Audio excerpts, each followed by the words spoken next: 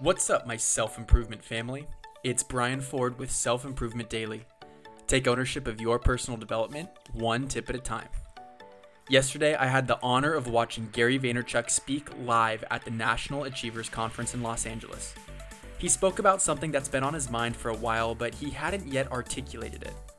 He fears that people are afraid to share their story online because they don't want to be called out for the skeletons in their closet. Inspired to uproot the stigma, Gary gave us a challenge that he related to the movie 8 Mile with Eminem. Basically, in his final rap battle, Eminem calls himself out for all of the things that are embarrassing about his life, and in doing so, totally catches his opponent off guard with nothing left to say. Gary's challenge to us was to be vulnerable and to share something personal that you haven't touched on much that keeps you from showing up as your truest self online and in person. The intent is to liberate yourself from your insecurities, understanding that people will accept you for who you are. So, here I go. I want to talk about my relationships. I dated a woman in college for 5.5 years.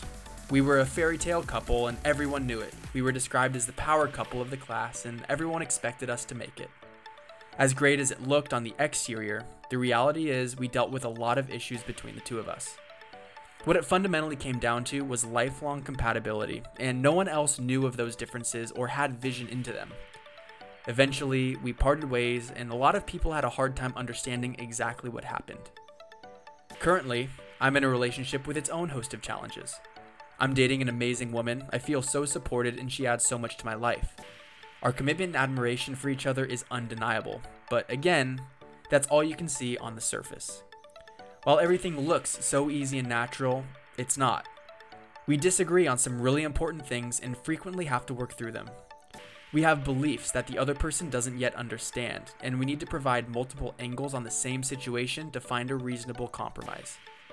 Don't get me wrong, things are great and I'm extremely happy, but it can be really hard as we calibrate and normalize to each other's expectations and desires.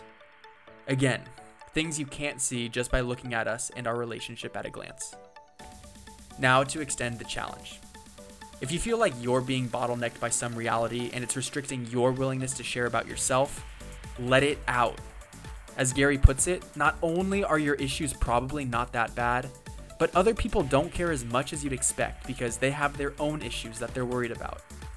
Open up about your insecurities and you'll see that they're surprisingly well received by others. Thanks for listening, and I'll see you next time on Self-Improvement Daily.